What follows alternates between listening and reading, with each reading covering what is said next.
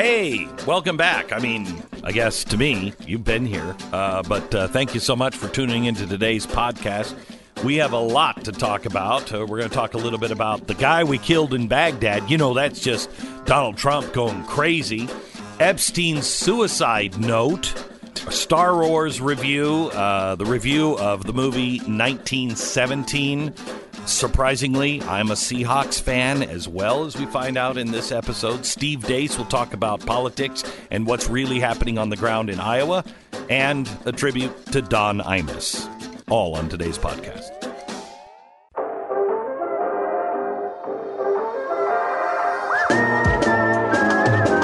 You're listening to the best of the Glenn Beck program.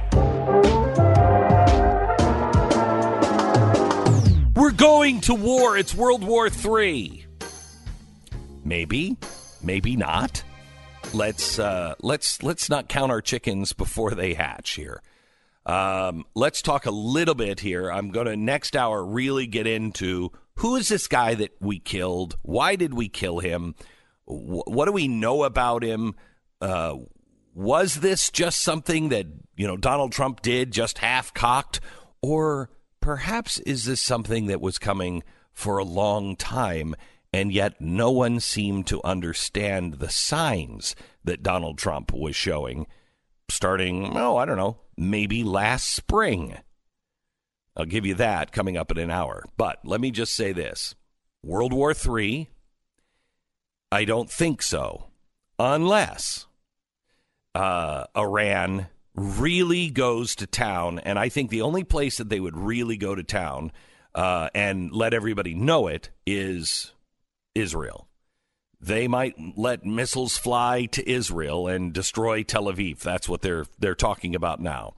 If they do that, they are betting that will awaken the Arab world, and the Arab world would unite in a caliphate behind them.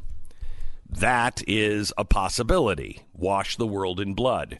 However, I don't think that they would take on America knowingly. So in other words, them sending a missile, from a ship off our coast or whatever, or, blowing up the presidential motorcade, or, they're threatening the White House. I just don't see them doing that directly as a state, because we would wipe them off the face of the earth within an hour.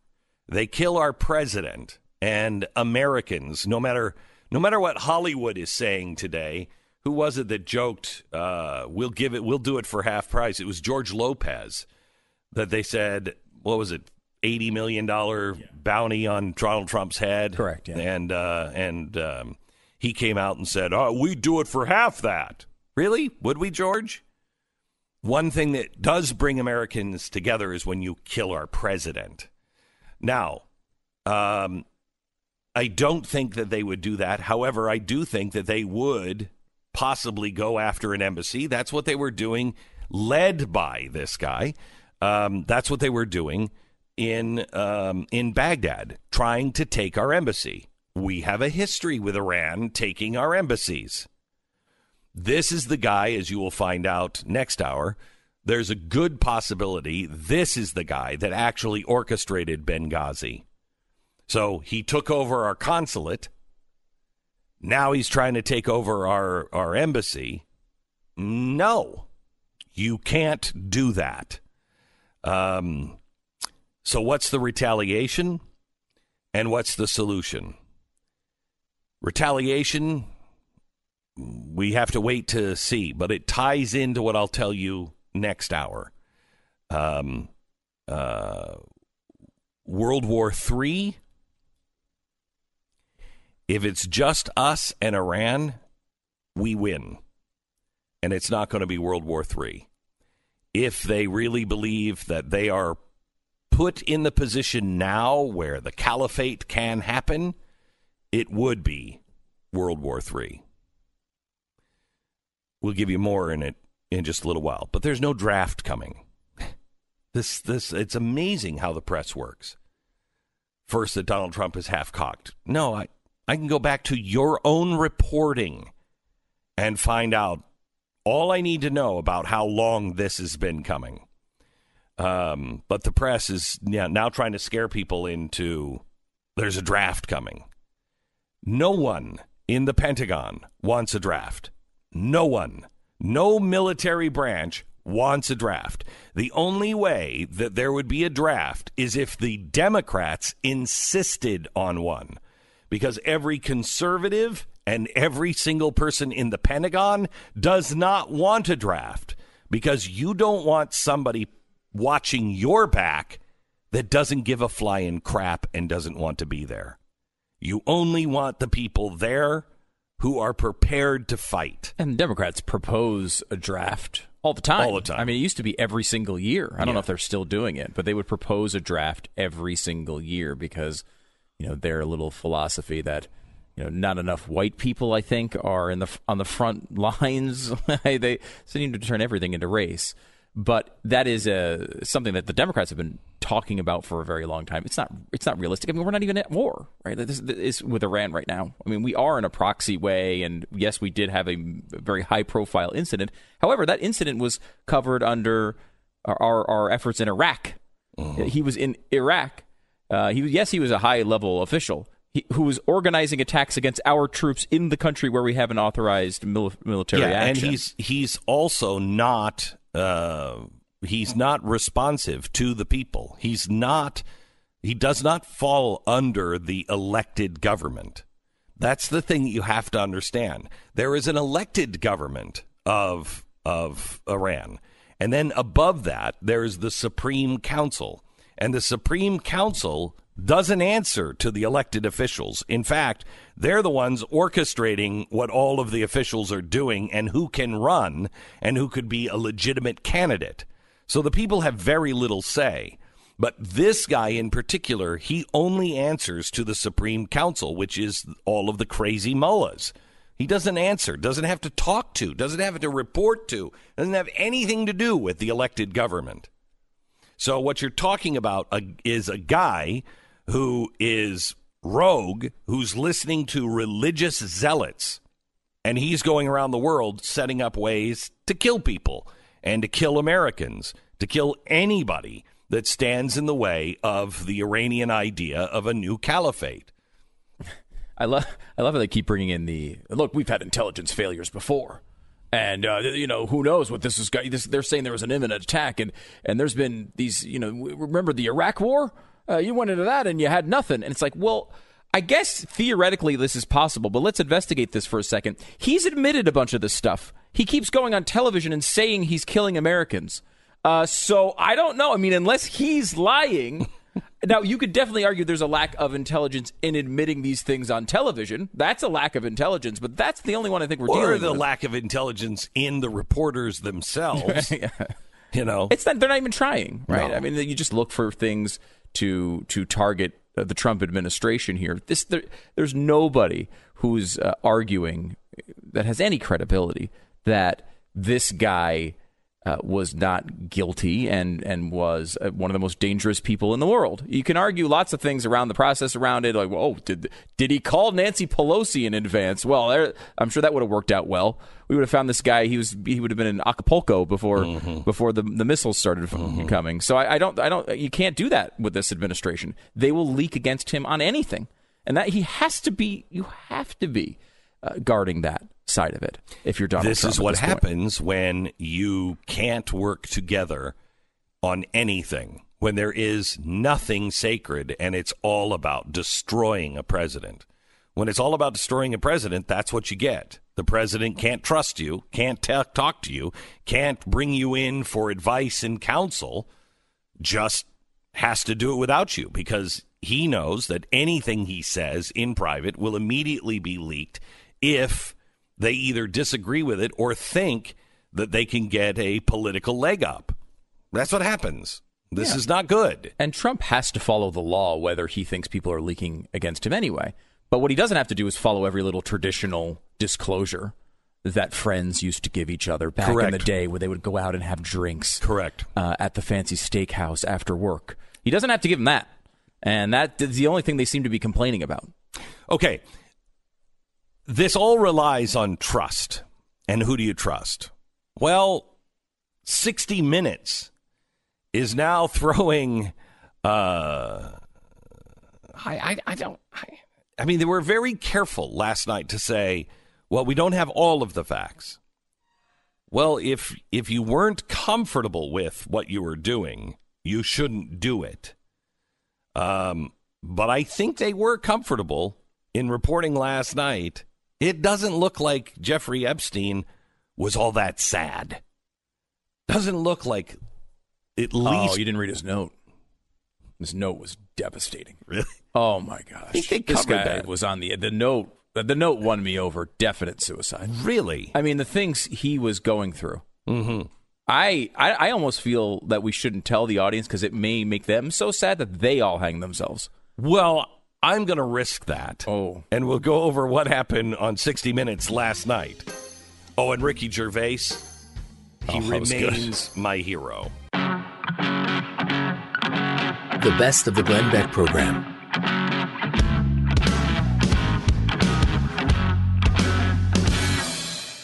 Hey, it's Glenn, and you're listening to the Glenn Beck program. If you like what you're hearing on this show, make sure you check out Pat Gray Unleashed. It's available wherever you download your favorite podcasts. All right, so let's go through what happened last night on 60 Minutes with Jeffrey Epstein. Yeah, it's interesting because really this story was out there for such a long time. Conservatives complained about it for years and years and years that Jeffrey Epstein was, the normal target was Bill Clinton that he was hanging out with. And nobody in the media cared about this story. Nope. Eventually, we got to a point in which the guy who gave the sweetheart deal to Epstein was in the Trump administration. And at that point, thousands of reporters swamped to the scene to figure out exactly what happened. And some of the reporting, honestly, has been really, really good. I mean, the Miami Herald probably at the top of that list, but there's been some excellent reporting on this. And now, it does seem like the journalists have crossed the line as, now they care about I'm not the story. sure it was all of the journalists. I think some of the journalists did care. I think it was all of their bosses either didn't care or were being told not to care. We know this with the James O'Keefe story, where they were able to get the one reporter who, was complaining about not being able to get the story out, years ago. Yeah, so, NBC, we know that as well. So 60 Minutes runs a big thing on basically did Jeffrey Epstein kill himself?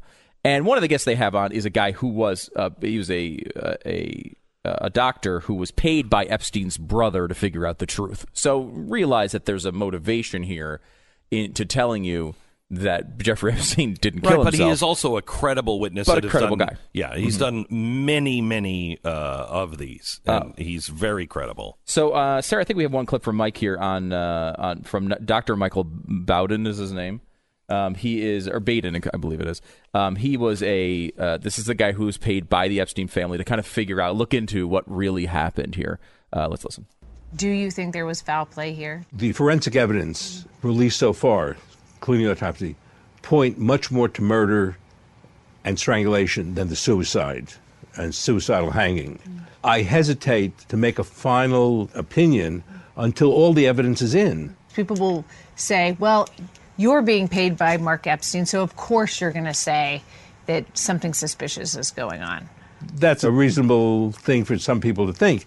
But our job is to find what the truth is, just to find out whether it's a homicide or a suicide. We still haven't gotten all the information. And this is not a guy who hadn't dealt with situations like this. He had thousands of them. Here he is talking about how rare it is to see the types of fractures from Jeffrey Epstein. Listen. I have never seen 3 fractures like this in a suicidal hanging. Sometimes there's a fracture of the hyoid bone or a fracture of the thyroid cartilage. But not 3. Very unusual to have 2 and not 3. And going over 1,000 jail hangings, suicides in the New York City state prisons over the past 40, 50 years, no one had 3 fractures. No one. But just no one. Out of thousands. Out of 40 years. It's pretty amazing. Yeah. And one of the other points he makes is they have now, these pictures have come out. They're pretty graphic of Epstein. You can see close-ups of his neck. And a couple things. You see like a line of blood essentially on his neck. You do not see blood on the noose that was supposedly used, at least in the pictures.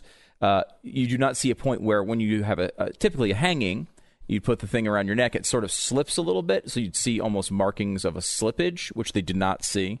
Also, they go into some depth on the fractures, which just seem to be completely odd, and the fact that the pictures are more consistent with a wire, essentially, a wire strangulation than a typical jailhouse hanging of themselves.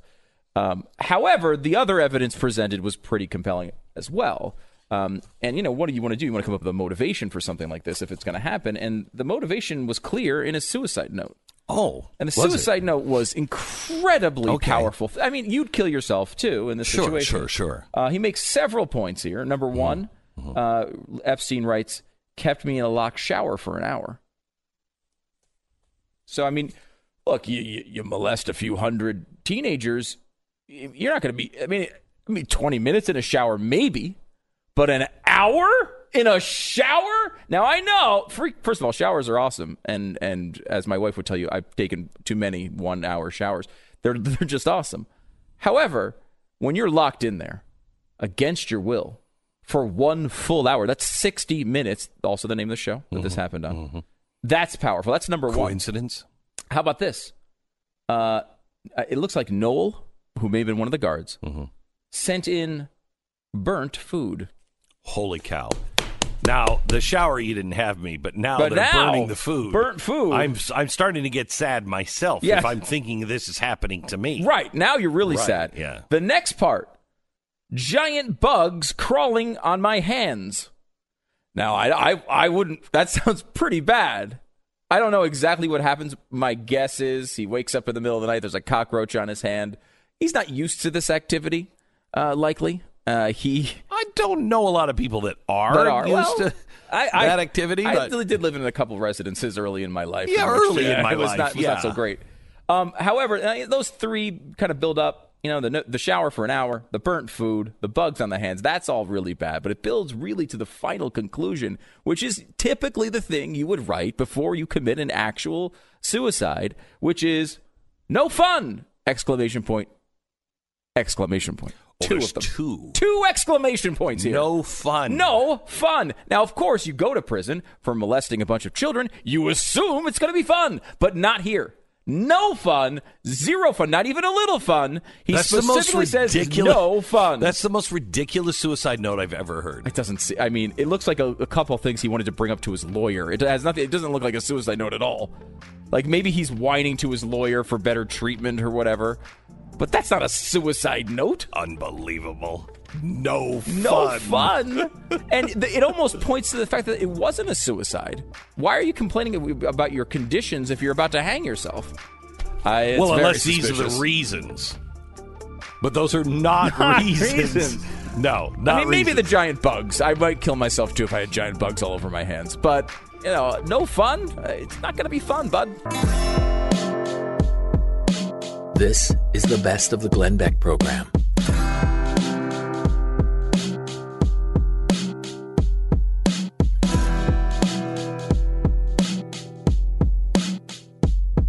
Hey, it's Glenn, and if you like what you hear on the program, you should check out Pat Gray Unleashed. His podcast is available wherever you download your favorite podcast. Hi, it's Glenn. If you're a subscriber to the podcast, can you do us a favor and rate us on iTunes? If you're not a subscriber, become one today and listen on your own time. You can subscribe on iTunes. Thanks. We were just talking off the air about how cars are not holding their value anymore because of all of the new technology that is out. And, you used to go in, and at least I would, you'd go in and you'd try to buy a new car, but you'd buy the new car. You'd buy a 2019 today because you'd get a big savings on it. But people are not buying the 2019 because the 2020 has so much more technology on it. And if you go back and you look at an older car, it looks dated inside.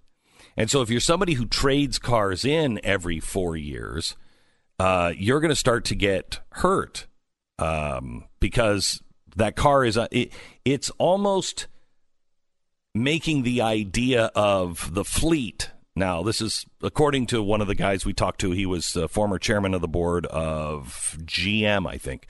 He said GM won't be making cars the way we think about cars today by 2030. He said there'll be fleets, and most people won't own their cars. And that was such a hard thing for somebody of my age to think, not owning a car. But the way cars are changing in technology, the only car that's going to not look completely outdated or be completely outdated is Tesla, because it will update its software all the time. And so when you want that new, that new thing, you just update the car. Well, GM, all these other car companies are not doing that, which makes the resale value of your car go dramatically down. This is the best of the Glenn Beck program.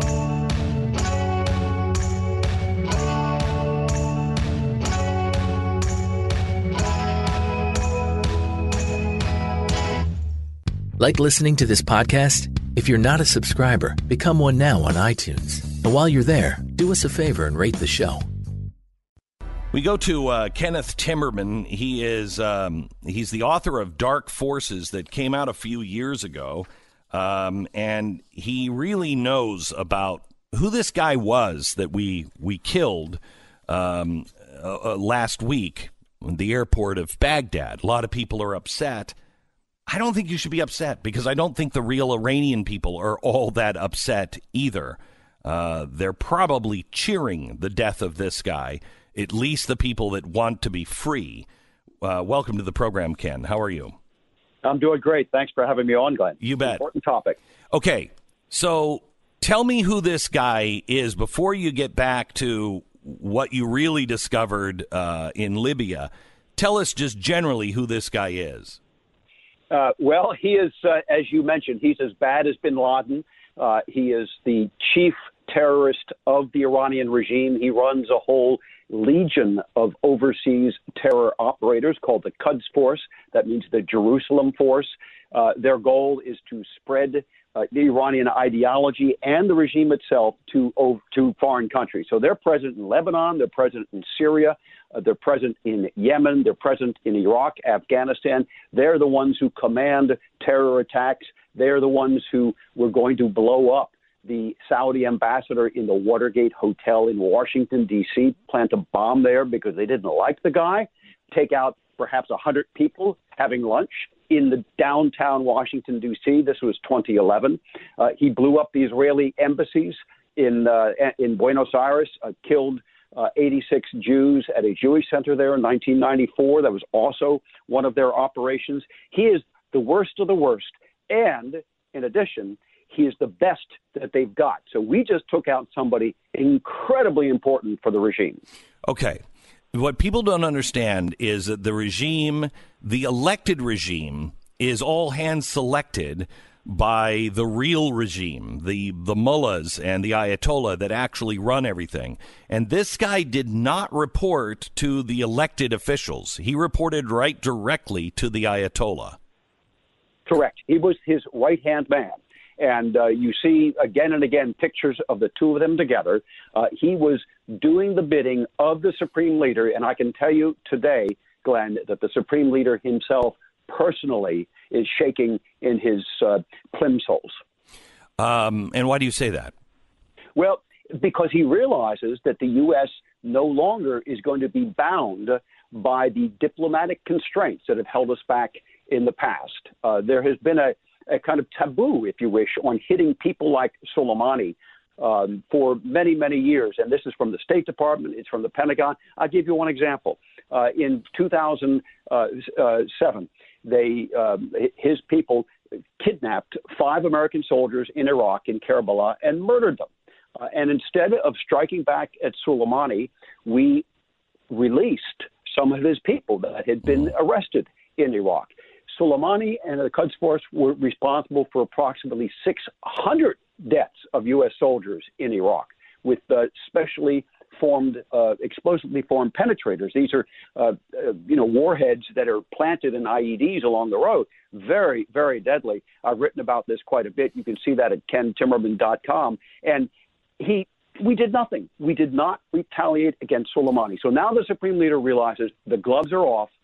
He could be next. And certainly, for sure, the man who replaces Soleimani, should he conduct similar operations against Americans, he is definitely going to be next. So it's almost as if history is repeating itself in some ways. Under the Obama administration, we had the Benghazi consulate attacked. And then when Iran tries to do it again with a new Reagan, if you will, somebody who thinks a little like Reagan, we don't put up with it.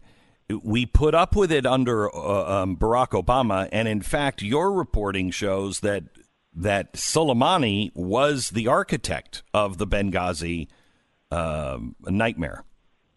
He was indeed. And I know this primarily from Iranian sources, but also from Americans who had access to some of the briefings before the 9/11 attacks, and to a very key document, which is in my one of my books on Benghazi called Deception.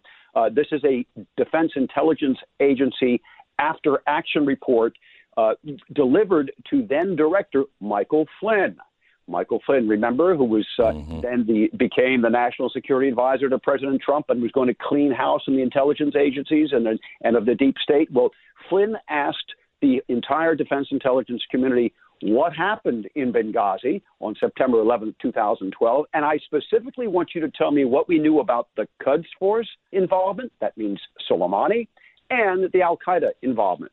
The report that came back, which I've published, you can see it at kentimmerman.com or in my book, Deception. That report came back 6 pages. The first 3 pages were on the Quds Force involvement, everything that we knew about them. Everything that we knew about Qasem Soleimani in the Benghazi attacks blanked out, 3 pages of it. And then the last 3 pages were about al-Qaeda and al-Qaeda affiliates. And there you'd see a sentence here, a sentence there. But we knew a lot. The U.S. intelligence community knew a lot. And I've written about that in my books on Benghazi. All right. Let's go to the embassy in Baghdad. He was the driving force behind that attack? Absolutely. And I think we know pretty clearly by now from what Secretary of State Pompeo has said and the president, the U.S. intelligence community knew it. They knew that Soleimani was behind that. They were attempting, Glenn, to repeat what happened in Benghazi. Correct. And they thought that they could storm the embassy and that we would just cave and nobody would come. There'd be no reinforcements. No one would come to the rescue. Well, what a difference a president makes. This president immediately sent 100 Marines from Kuwait. They secured the embassy and the attackers dispersed, as opposed to what happened in Benghazi. What do you say about I'm just quoting a headline here, millions of angry mourners from all walks of life participate in separate funeral ceremonies held in the southwestern city, blah, blah, blah, blah, blah, of the martyr Soleimani. Well, I don't see them joining the ranks of martyrdom with him. Let's just put it that way. We've always known the regime is capable of mustering a crowd. In many cases, they pay people to come. They let them get off work. They oblige government employees to attend these mass rallies to chant "Death with America." And many times when the cameras pan out, or you get somebody from a pro-freedom movement taking a YouTube video and they post it, you see that when the camera pans out, there's nobody in the square. There's a tight crowd around the speaker up front, and then there's nobody in the rest of the square. These are rent-a-mobs. The people of Iran who are sick and tired of these tyrants who've been governing them for 40 years, an era of 40 years of darkness in Iran, the people of Iran are celebrating. And I know this. I've seen it all over social media. They're very active in social media when the regime does not block the internet. They've been celebrating the demise of Qasem Soleimani and can't wait until the rest of the tyrants go with him.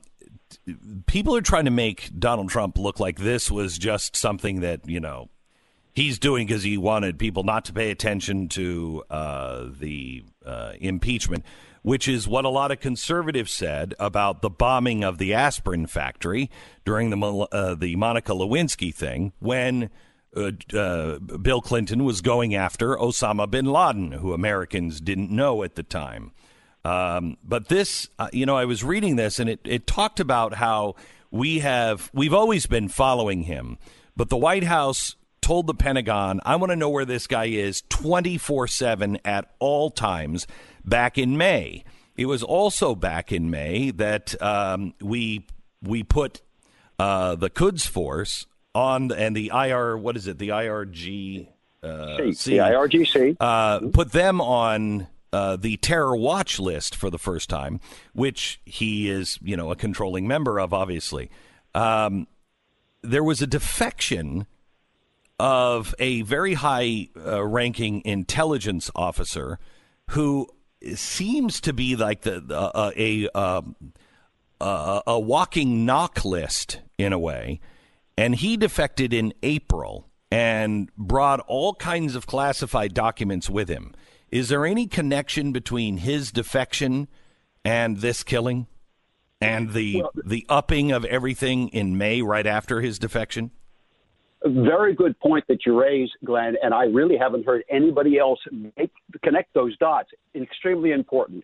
You talk about this defector. He was the head of the intelligence unit of the Islamic Republic Revolutionary Guards Corps, and he did come out and, clearly, you say a walking knock list. He knew everything that the IRGC and that the Quds Force were doing.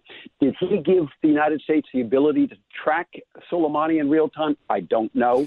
I don't know about. I'm not asking about that. I'm asking, did he bring information, do you believe, that proved or opened the eyes of the administration or the Pentagon, and was enough evidence to know this guy we have to watch because he's all over the world and we may have to take him out? I think what happened is that he essentially made it so crystal clear that Soleimani was never going to put down the gloves, he was never going to stop killing our people, and that we had to take action. I think that really, I think you're right. I think that tipped the balance. And that, by the way, is when you hear Mike Pompeo. He was interviewed right shortly after that defector came out, and he said, yes, we put Qasem Soleimani back on the terror list. He was taken off. He personally was taken off by Barack Obama at the moment of the Iran deal. So Pompeo said we put him back on the terror list, and some TV interviewer said, well, does that mean that we're going to do the same thing to him that we did to Osama bin Laden? And Pompeo just gives him that icy stare and says, he's a terrorist. All right, so let me ask you a final question. Where does this go? Is Iran and the mullahs and the Ayatollah, are they enough of 12ers that they believe that they're going to wash the world in blood and this is a good thing for them to retaliate? Or are they in butt-saving mode and may strike, but they're not going to have their fingerprints really well known on anything? Well, Glenn, let me tell you, I've thought about that an awful lot. And there's something to be said on both sides. But here's where I come down on this. Look at Ayatollah Khomeini, the founder of the Islamic Republic of Iran. He died at the age of 88, comfortably in his bed of old age. The leaders of this regime, they can be 12ers and they can try to send the masses out to martyrdom, but they themselves are going to save their rear ends. They've got airplanes waiting to take them out of the country should the regime start to fall. I think they're going to save themselves, and I think the person and the people who have replaced Qasem Soleimani are not going to take dramatic action against the United States because they know they're next. And is this something that we play out? We would be well advised to play out by playing this almost like the collapse of the Soviet Union, tighten sanctions, help the people on the streets, and make sure everybody knows how evil this regime really is, but we don't have to lob any bullets or any men over there. Absolutely not. And you're right. This is like the collapse of the Soviet Union. We can sit back, enjoy it, but help the people of Iran. I think what we ought to be doing, and apparently we now have the capability of doing this, is make sure whenever the regime shuts off the internet that we turn it back on so the people of Iran can communicate to the rest of the world so the regime cannot kill in darkness. Thank you so much. I appreciate it. Kenneth Timmerman, he is the author of many books, one of them Dark Forces. You can find him at KenTimmerman.com.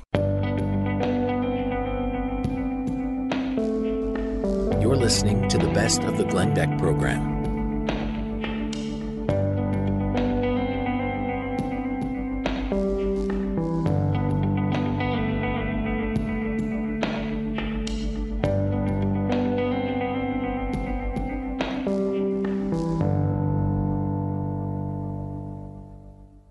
You know, I have absolutely no interest in the foreign press, Golden Globes. What? Yeah, I have no interest. How will you know what movies they think you should see? I'm going to have to wing it on my own. Oh, my gosh. However, Ricky Gervais is one of my favorites.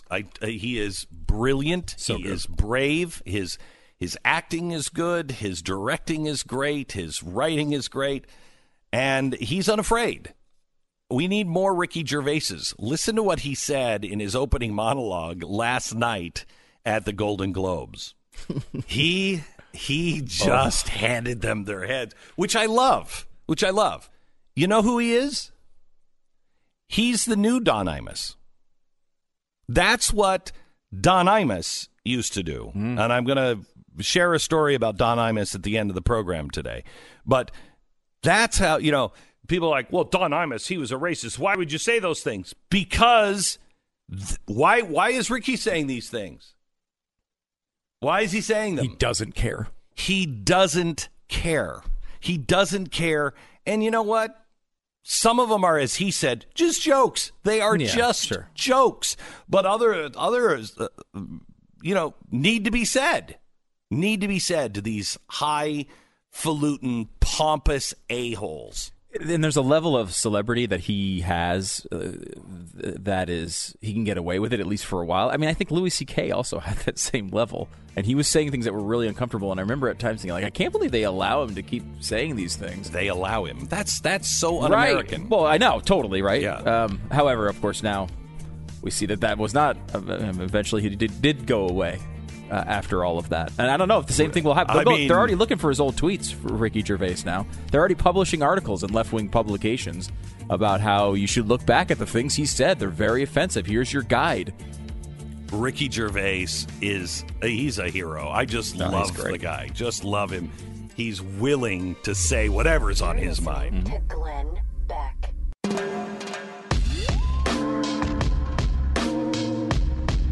The best of the Glenn Beck program.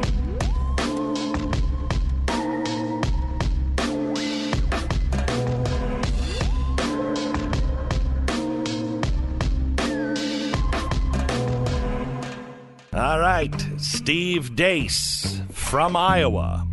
And from the Steve Deace program, which can be heard on this network every day right after my show on the Blaze Radio Network and TV network. Steve, welcome. Gentlemen, Happy New Year. I'm just patiently waiting for those articles of impeachment to be filed. How are you? It's electric, isn't it? I mean, it's just electric. It's almost like they've forgotten about them.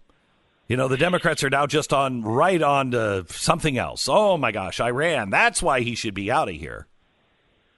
Indeed, 2018 ended with Trump's a Nazi, so give him all your guns. And 2019 ended with Trump is an existential, clear, and present danger to our democracy.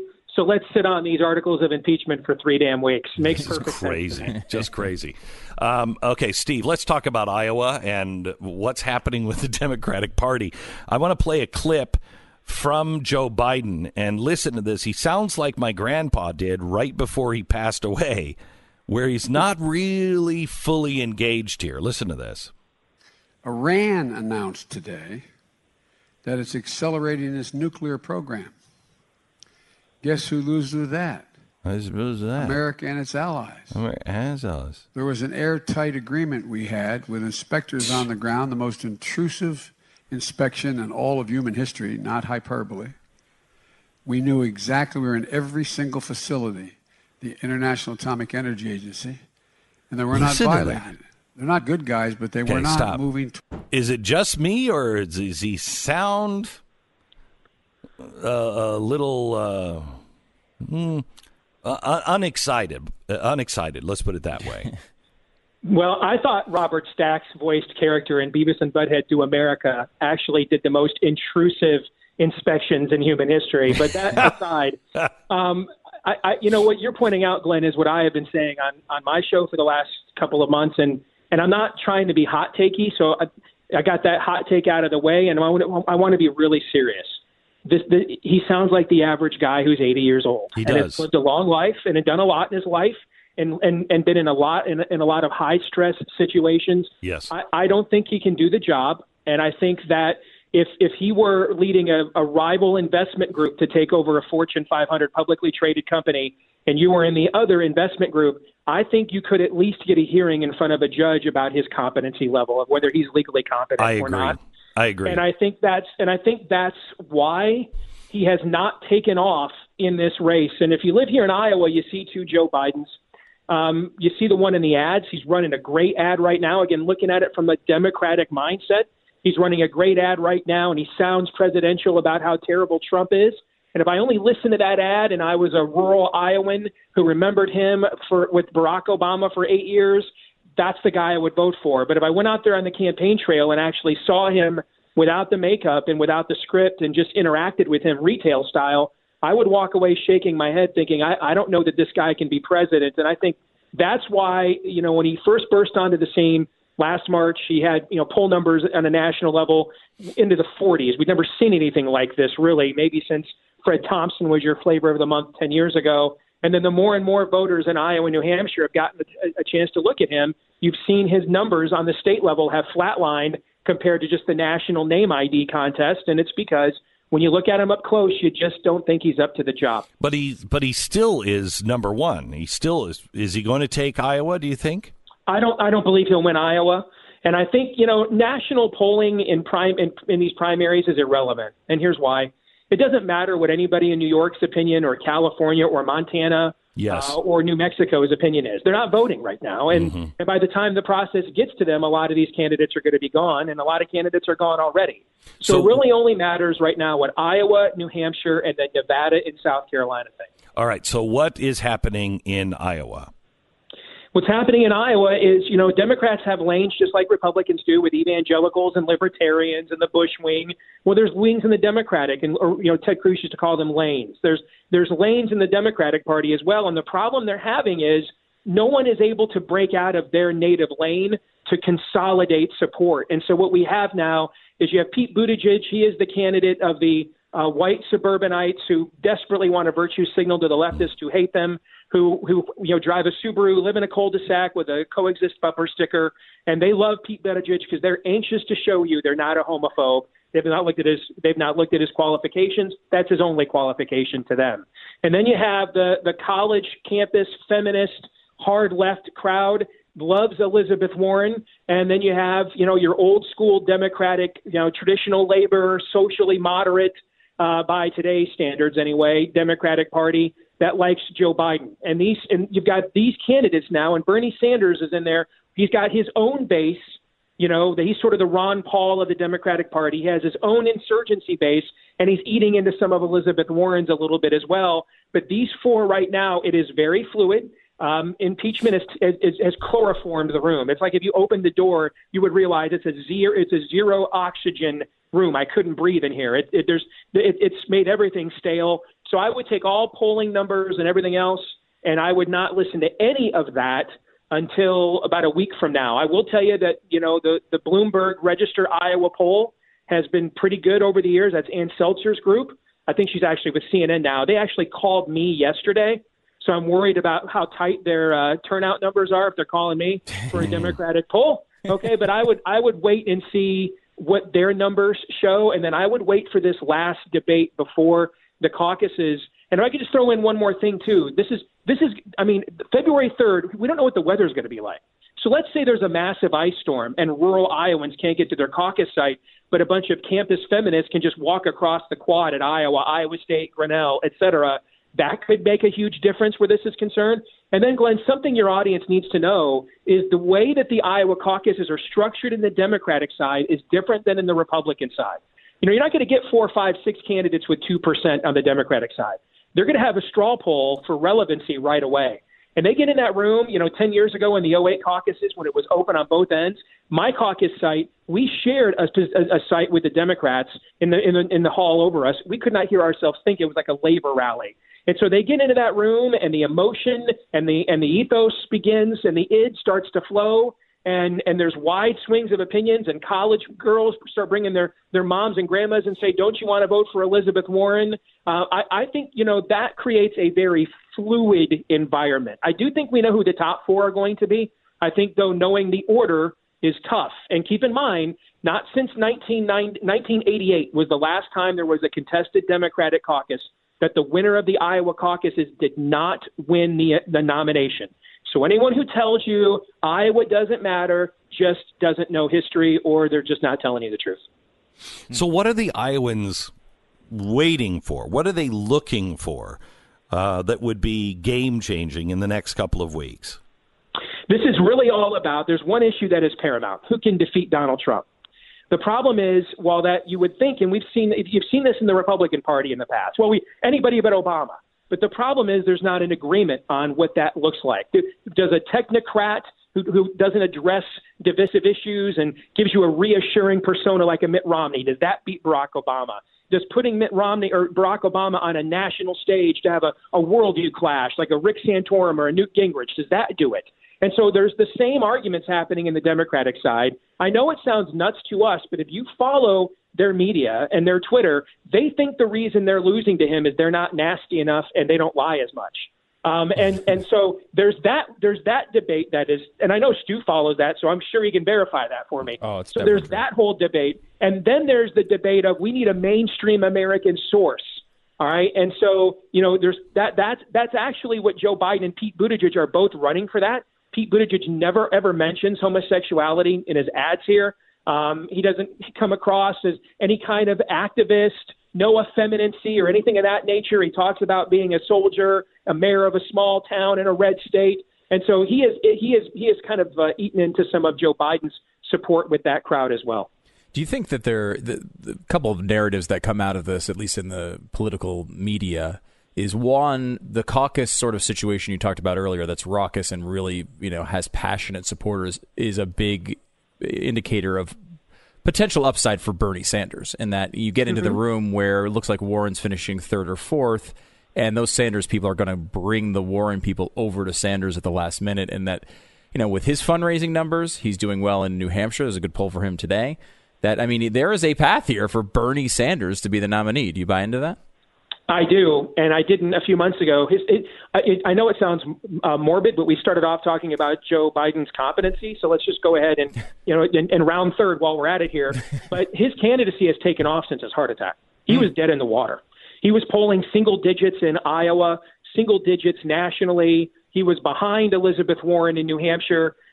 His heart attack has if you go back and look at where his metrics were pre that event to where they have been since, there's no question that has been a galvanizing moment. Now, so you have to ask yourself, what the hell is wrong with people? I mean, a heart attack in an old guy, Ronald Reagan even. I mean, that is not good news for somebody who's walking into a very high-stress job. No, but I think for his base, it sort of coalesced them that, hey, we've got a window of opportunity to go full Soviet. We can't lose this. That was number one. And then number two is Elizabeth Warren made the mistake of being honest. Well, as honest as she was willing to be. She was the clear front runner. She was getting challenged. Hey, show your work on your Medicare for All plan. And like the true Wellesley College for Women dean of faculty she's always wanted to be, she thought, you bet, I'll put this all in a white paper and convince you that my one-size-fits-all plan that you hated about Obamacare, supersizing it, you'll like it even more. And even though it's what a lot of Democrats believe, it was a politically amateurish move. And I think it made a lot of people that thought, hey, maybe she could beat Trump think, if she's going to fall for the banana in the tailpipe if she's going to answer the first political booty call here, then she can't lie well enough to do this gig. She's just too much of a true believer. And I think that crushed her numbers because she had really eaten into a lot of Sanders' numbers. She was kind of his softer side of Sears. And when she showed that she could not match up politically, with what they thought was going to be necessary to win. She's imploded. Bernie has risen, and now you've got Buttigieg and Biden fighting to be this more mainline candidate. You've got this Amy Klobuchar who from Minnesota, it's a neighboring state, who's not going to win here. But if you get into that room and Elizabeth Warren or Bernie Sanders' support is eaten up by the other, she could maybe surprise and finish in the top three. She would only be taking votes away from Pete Buttigieg and Joe Biden.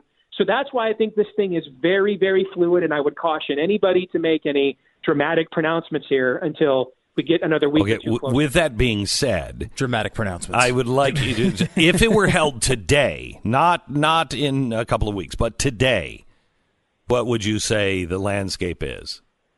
If it were held today, it's going to be 50 degrees in Iowa today, and it's beautiful weather. If it would be held today, we'd break a turnout record. That'd be the highest voted in Iowa caucuses of all time by either party. And then I think it would really just come down to when we get in the room, can Bernie Sanders and or Elizabeth Warren's supporters, whether it's the Soviet id versus the feminist id, what wins out there? And that's a little bit like, me asking me to forecast an apocalyptic event I hopefully don't want to be around here for. So I don't know the answer to that, but it would come down to if one of those two in the rooms across Iowa can absorb the other's support. If they can, one of those two would win. If not, then I think Pete Buttigieg would win. But I don't think it would be an impressive win for anybody right now. I think it's still very fluid. Steve, thank you so much. Make sure you follow Steve at Steve Deace Show. You can hear Steve Deace on this network, on the Blaze Radio and TV network. The Blaze Radio Network. On demand.